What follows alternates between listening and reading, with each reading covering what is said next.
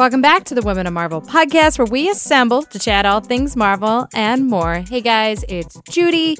I am all alone today because Sana is out sick. We played Switcheroo, where I got my voice back and she lost hers. Today, we are excited to be joined by Jen Bartel. So I remember the first time I got a chance to check out some of Jen's work that she specifically did for us, and those are the America Chavez covers.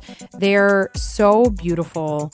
Her work is so bright and poppy, and she really brings such interesting depth to the characters and the way that she can draw them. And also, you know, she's one of those artists out there that's figured out how to take her art and really make a way for you to sort of accessorize with it. I mean, her work, you can see it on like Metallica posters, and you can buy Adidas shoes with her art on it. Always am a gaggle around her because she's so great. I'm really happy that we were able to have her here. So let's check it out. Hey, Jen, welcome to the podcast. Hi, thanks for having me. So we're going to preface this podcast as it's 10 in the morning. We've got some iced coffee. Iced coffee. Twinkling away. Good morning. I went to a concert last night and screamed my voice away. But everything's great because Jen Bartel has joined us, and we're so excited to finally have her. Yay! Welcome to the Women of Marvel. Thank you. You are very and excited. have been a Woman of Marvel for a long time. Yeah, I mean, it feels longer than it probably actually has been, because I think the first cover that I actually did for Marvel was like, I want to say in 2017. Okay. So it actually hasn't, it's been like 2 years. I remember seeing like one of your images for the first time, and I was like, who is that? So talented, so pretty. There's something so alluring about your art. Thank you. Why don't you tell us a little bit about like how you got into it? Well, so I originally went to school for illustration because I thought that that was kind of the only potential avenue for me that would allow me to make pictures for a living. But once I had graduated, I realized that there actually weren't a whole lot of illustration jobs out there that were suitable for me. And I ended up kind of meandering for a while and trying to make a bunch of work that I thought would get me hired, but really wasn't appealing to anybody because it was like work that I didn't really want to be making. And I think people definitely could pick up on that. And so finally, when I kind of gave up on having an art career entirely and just decided like, I'm going to do this for fun, and I'm just going to like make fan art of things that I like and just like post them for fun, and I'll have my other day job, and that's just what I'll do for money, and this is what I'll do for fun. People started to take notice. Mm-hmm. So really, I know it's kind of a cliche at this point, but fan art got me hired for sure. That's actually not the first time I've heard that. Like that getting in through like fan art or fan fiction gets people hired. So write your stuff, make your comics. Well, and it's also this, we've talked a lot about on this podcast, how much social media has affected the way editors and different people sort of working in the companies can now find new talent, not just obviously in art, but also in writing. And you can tell because your art shows so much passion, you know, and it's one of those things where when you have a day job and it's your day job, but then you go home and you do the thing you love, but now you've somehow connected the two. Yeah. And it definitely wasn't intentional, but I think what had happened is Kelly Thompson actually, I think, found one of my like fan art pieces a few years ago, and she sent it in to John Barber, who was the editor on Gem and the Holograms at IDW at the time, and he asked me to do a Gem and the Holograms cover, and then they just kept asking me for like 20 issues. And so, yeah, I think a big part of it was just I had a style that was really suitable for the property at the time, and I just turned things in on time. Important thing. Very important. Which is rarer than it sounds in comics. Yes. Oh, my God. Yeah. That's my dream as an editor. Yeah. Oh, my God, the art's on time. Yeah. Yep. So, yeah, I think just a combination of, like, turning things in on time and having a suitable style just kept getting me hired. And then it snowballed from there. What do you think is the elements of comic book narrative storytelling, art direction that you've learned that is maybe different from what you sort of initially thought when you got into it? Oh, God, everything. Because, I mean, coming from illustration, I was accustomed to doing, like, singular illustrations, like one single picture that sometimes is narrative, but is really meant to accompany, you know, an actual written story or an article or something along those lines. And with doing comics and sequential art, I mean, even a lot of the time with covers, even though they're standalone illustrations, there's a lot more flexibility with like how you can add in other design elements, or, you know, whether that's word balloons or additional text or whatever. You just have a lot more flexibility, I think. There's a lot more different types of hats that I think comic and sequential artists have to wear. I didn't realize that I would have to know how to act a little bit in order to be able to draw sequentials, but it's a huge part of it. What does that mean? What do you mean by act? Yeah, so I think like in order to communicate, you know, just how a character is feeling, you have to be able to draw them emoting certain things, you know, and like I joke about this, but for several years, I feel like all I ever drew were like people smizing, you know, like just looking kind of intensely into the quote unquote camera, because it was like cover and pinup art. So really the only thing I had to draw was people looking fierce or, you know, strong or whatever. But once I got into actually drawing interiors, I had to suddenly draw people crying and like yelling and being really happy and all of these things. I mean, it's character acting, you know? Yeah, it's funny. I was talking to an artist who has a mirror like next to their drawing board, and they're constantly making crazy faces in the mirror, taking pictures of it, asking their friends to make crazy poses and stuff. But I mean, that's the way that as much as everyone has their own unique interpretation, that's really the way that you get like an authentic characterization of somebody. Yep, for sure. I have done the same. I want to see those pictures. Just like you in the mirror. I've definitely opened up like photo booth on my computer, and I've like taken reference pictures, and nobody is allowed to look in that application ever. Oh my God. Yeah. That's a big deal. I feel like that's a sign of like a close friendship with Jen. She shows you that folder. Oh my God. Oh my God. They're all like me disheveled at like 2 a.m, taking like weird pictures of my face, doing strange expressions. Yeah. Well, what I love about your art is, aside from, you know, the way that you create contrast with colors, like how you saturate your colors, how you play with hue, it's also like your depiction of every single character that you portray is so distinct. And they're all unique too, right? Like they're unique, but they're beautiful at the same time. And in particular, you are very sensitive to making sure that a character's identity is brought into every single line art of their face, their hair, their body structure, everything.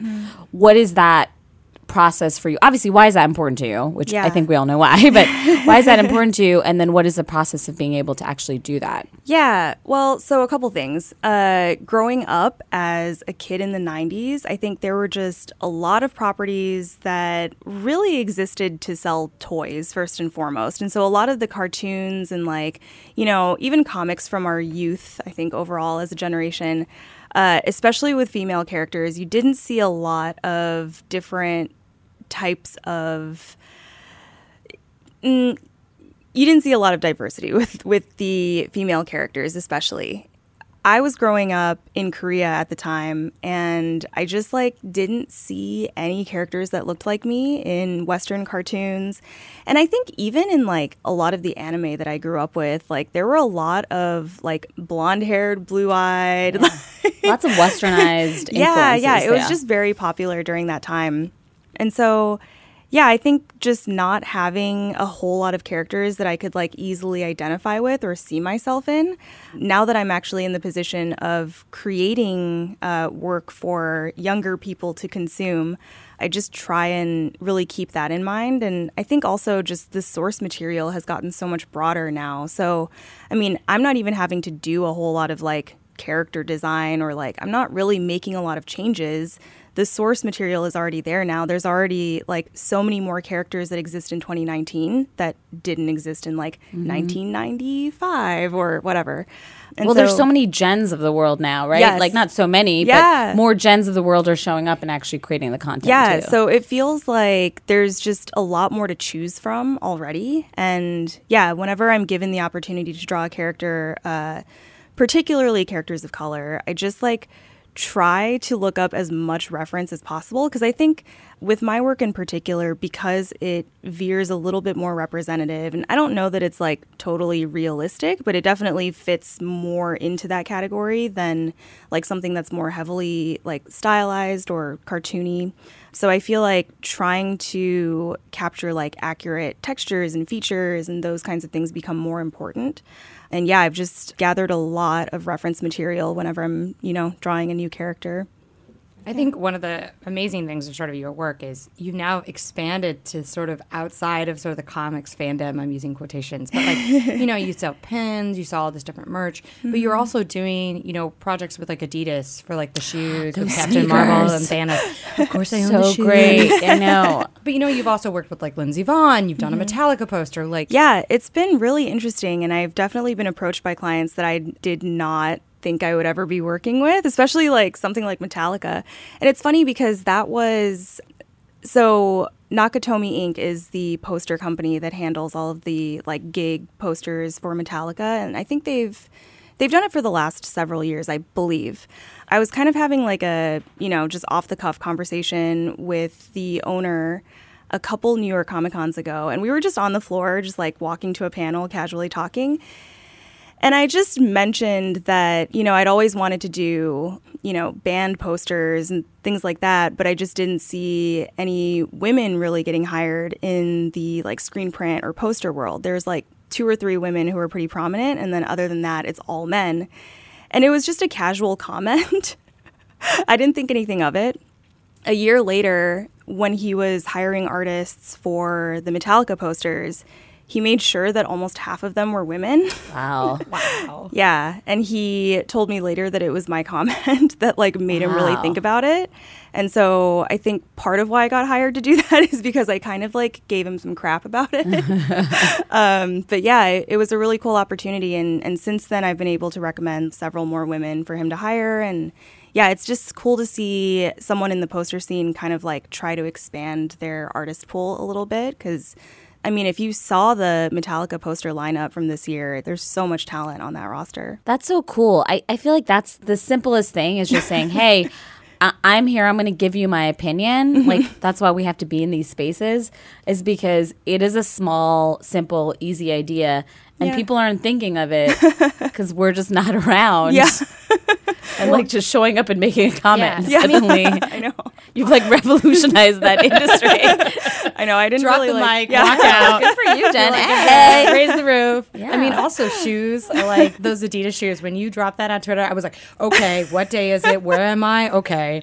I specifically walked by the Foot Locker store. Yeah. Because I was like, I don't think I'm going to be able to get them online because it's going to be so hard. So I walked by the my Foot Locker God. and there was only 5 people in line. So I That's came into awesome. work. The shoes dropped at 10 a.m. At 9:45, I was like, peace, yo, I'm going to buy shoes. Took the subway, 3 stops, got in line. There were like 10 people in line, bought my shoes, came back into the office, and I was like, got my shoes. I was so excited. They're so Gosh, you thank can't get you. them anymore, right? Or are they still around? Yeah, so I don't know if they're putting out another run of them, but like I haven't heard anything new, so I don't have any news on that front. But Well, you should do more. Please so let us know. I may be working on some others. I can't provide any details, but yeah, I think there will be more for sure. What are you working on right now? It's that you can God. talk about. Well, so I just finished up a big ad campaign for Aussie hair care, which is like a strange thing that I didn't think was going to ever happen. But right now in LA, there's like all these giant like billboards with my art on them. Oh, That's really? amazing. Yeah. Where? What streets? I don't actually even know, but yeah, it was just featured in like Us Weekly, and yeah, cool. it's like very strange because it's pseudo comic art, but it's like incredibly mainstream. And I think there's just a lot of companies that are looking to appeal to that audience, because I think more and more now, especially with like the popularity of like the Marvel movies and stuff, I think that it's so common for like young women especially to be like really into comic art. And so yeah, I just finished up that. I mean, mostly it's just been covers, lots and lots of covers.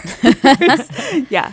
Well, what I love about what's happening now is like comic artists are becoming more mainstream, like you said. Yep. And just like, I love that people are making the world aware that there's such talent. And then also that comic art is like really cool and awesome. Yeah. Also, what comic art encompasses now is so much broader than it was even like a decade ago, I think. I mean, and also, you're always on Twitter. I follow you and I love it so much.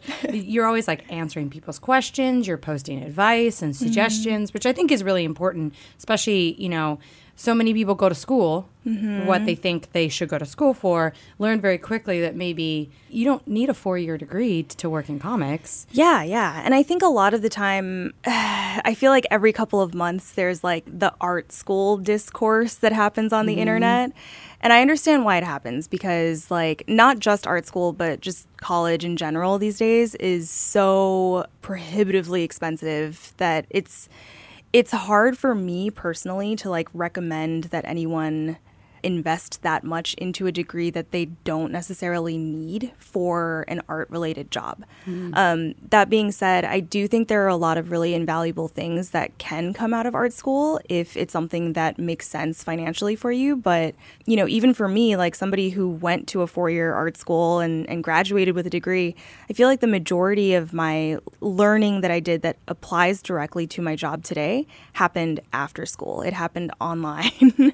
And so, I hesitate to tell anyone don't go to school because it's so personal and it just comes down to, what's right for each individual person. But I do really strongly believe in like sort of crowdsourcing information and being open about things. And I think more now than ever before, there are a lot of creators that are just like really, really open with their process and, even like industry information, like people are really generous about, what they're willing to share online. And I'm glad that culture is kind of going to that place because I think it's important to share information. Well, you also, I think, which is awesome, which I just learned about this, that you mentor folks. Yeah. You're here for FlameCon, and there's a couple of artists that you've been mentoring. What's that process been like for you? Yeah. As someone who's sort of gained success in the last couple of years, and I love that you're passing it along. But what's that been like? Yeah, so it was sort of a two-part thing for me. With comic conventions, a lot of them will invite, guest creators out because it's something that the attendees want to see, or it helps them,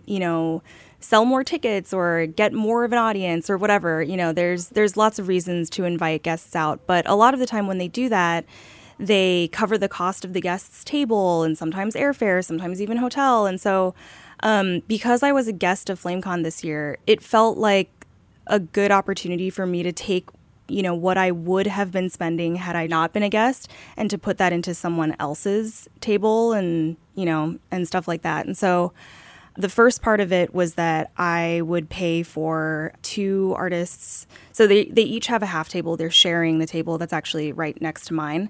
And so I would pay for their table and I would pay for all of their like displayers and promotional materials and all of that. And so, a lot of the preparation that they were doing for the convention that would have maybe been more cost prohibitive, they had covered. Because I think that that's a big barrier for a lot of like beginner artists, and so that was one thing that was really important. And then after that, it was just, I'm somebody who, I don't know that I necessarily got my start doing conventions, but, I did my first ever comic convention at Emerald City 2016. And since then, it's just turned into like, I have a fully functioning, like, always open web store now. It's definitely been a part of my business that has grown over the last few years. And because that was something that came out of conventions, I wanted to be able to help 2 other artists kind of like go that route if that's something they wanted. So yeah, it's been really cool. And I think just being able to like take the financial burden off of, 2 people has been a big thing. The interesting thing is that you're actually an entrepreneur, right? Like you probably didn't expect that you're like, I just want to do art. And then suddenly like you have your own business, your online business. It's very weird. Yeah. And it's definitely not every comic artist is necessarily in the exact same boat that I'm in, but there are more of us than you would think. There's a lot of us. And I think a lot of us have sort of fallen into it without realizing that that's what it would become. Oh, I'm constantly on your website being like, what can I get? Oh my God, I own almost every single Jen Bartel pen. It's a problem. Not a problem. It's a good problem to have. Yeah, you guys should check out her website because there's some really beautiful stuff on there. Also, I realized, we talked about FlameCon, but we should talk about what actually FlameCon is. It's a NYC convention, and they are an LGBTQ plus convention that really advocates for everyone in the acronym. They have a wide range of guests. And so it happens every year in August. So this podcast will be going on after the convention. But look for your local conventions because those are the ones where you're really going to discover and find these new artists that are up and coming that might be the next Jen Bartel. Yeah, FlameCon is really cool too because it essentially is just one big artist alley, which in my opinion is the best part of every convention. I totally agree. Like, I know going to the exhibitors hall and stuff is always fun, but I feel like you find the coolest stuff in Artist Alley. And so, yeah, FlameCon is pretty much just one big Artist Alley, and they do a lot of, like, education-focused panels, too, which is really cool. And I think they're also, like, after I talked to them about launching my mentorship program, I think they had every guest agree to do some kind of panel or workshop type of thing. So it's cool that they're kind of moving in that direction.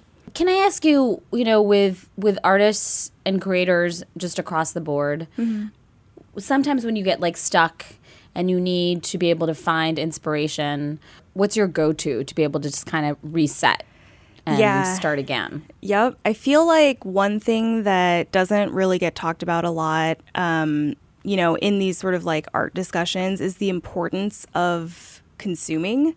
I always look at it sort of like a gas tank, or anything that needs to be refilled. Because I think that, like, with every new movie or comic or game or even just like outing, taking a walk, whatever, things that you see in real life, those things all act as sort of deposits into the creative bank.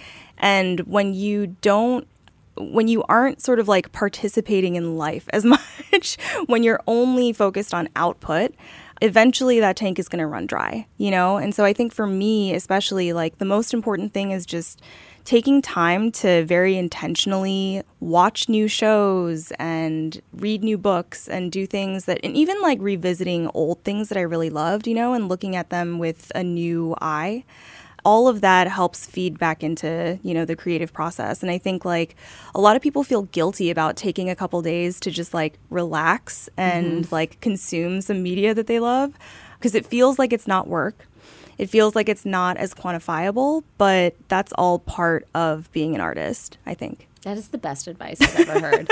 Jen Bartel is asking everyone to just get on their couch, turn on some Netflix, relax. You're speaking to Sana. I know. You're just speaking to my heart. Yeah. It's important, though, and people will make you feel, like, guilty about it almost. Like, oh, if you're not producing all the time, then, you're not doing a good enough job. But all of that stuff is equally important, I think. A follow-up question to that. We've talked about the idea of conventions. There are 20 cons every weekend. Obviously artists expect, there's this expectation that they have to go to every single convention. But you've sort of made an awareness that too many conventions is draining in its own way. Yes. What do you think is a suggestion for artists who, are trying to get a foot into the business and trying to find that medium between going to too many or not enough conventions? Yeah. So I am like a very high-functioning introvert.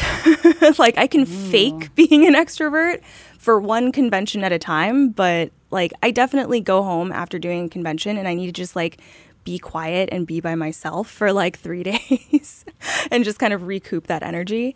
And so I know that there are a lot of artists out there who feel this, like, obligation to physically be at shows and to sit at a table and meet people in person.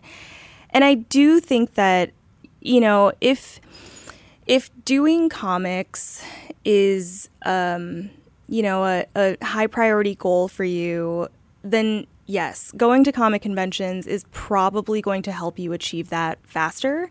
But I don't think it's necessary. I think especially today with how accessible communities are online and with how easy it's become to sell product online too, I don't necessarily think that tabling at a convention is like 100% necessary anymore. that being said, I feel like even doing just like 1 or 2 shows, just like picking the ones that most appeal to you and feel like they make the most sense for, you know, what you are into as an artist, that's probably the best place to start. Because the first year I was doing conventions, I did like 3. And that felt like a good amount. And then the following year, somehow I did like 9, and I wanted to die. I was like, never again.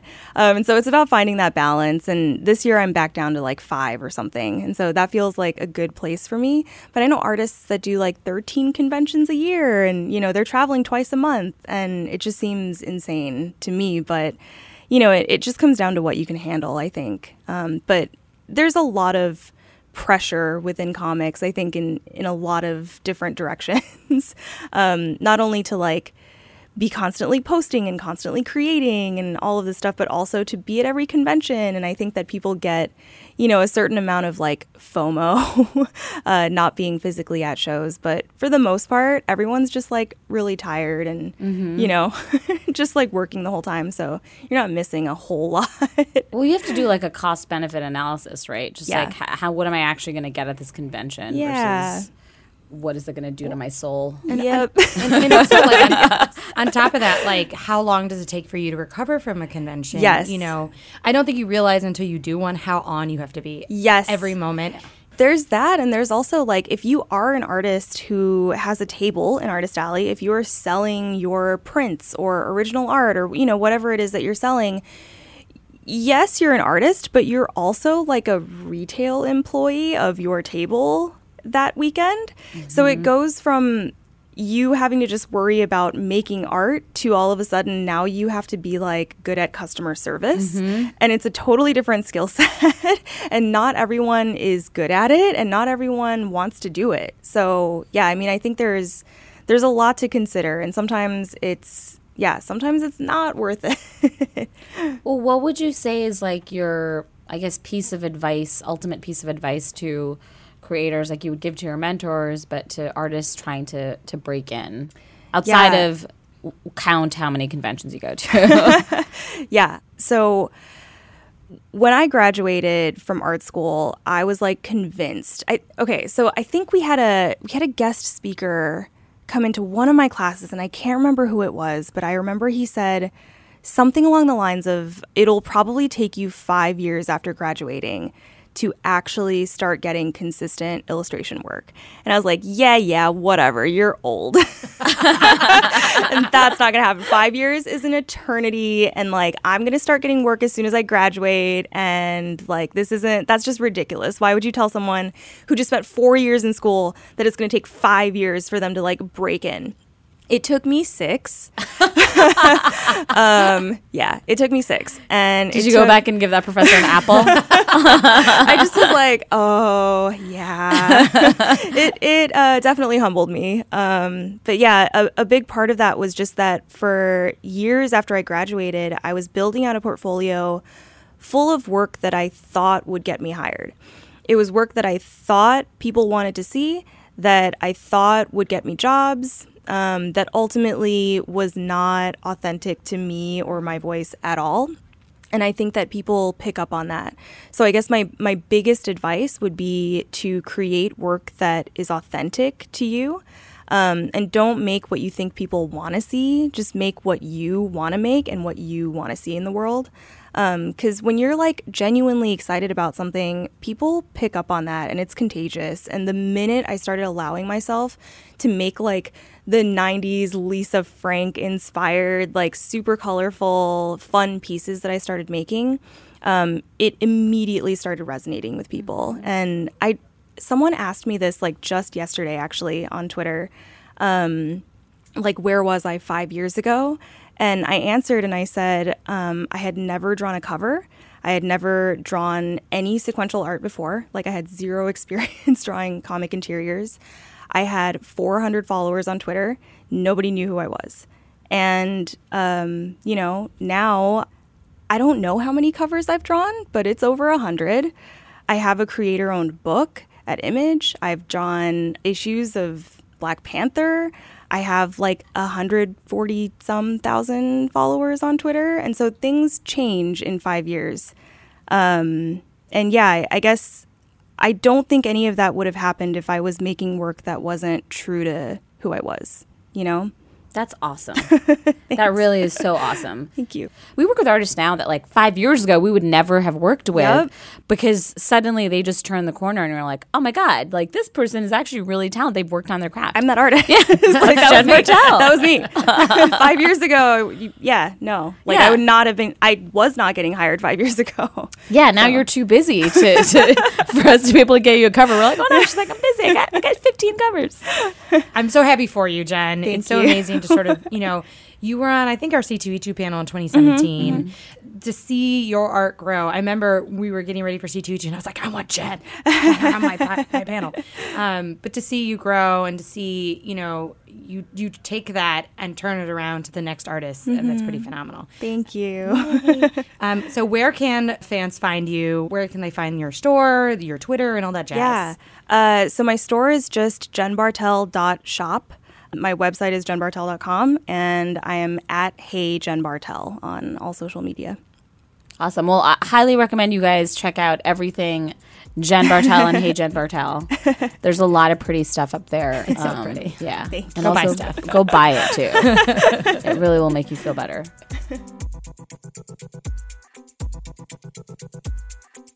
Thanks again to Jen for joining us. Go and follow her on social media and put FlameCon on your calendar for next year if you guys can. Also, speaking about conventions, we just wanted to send a huge thank you to all the fans who came to our panel at New York Comic Con a couple weekends ago.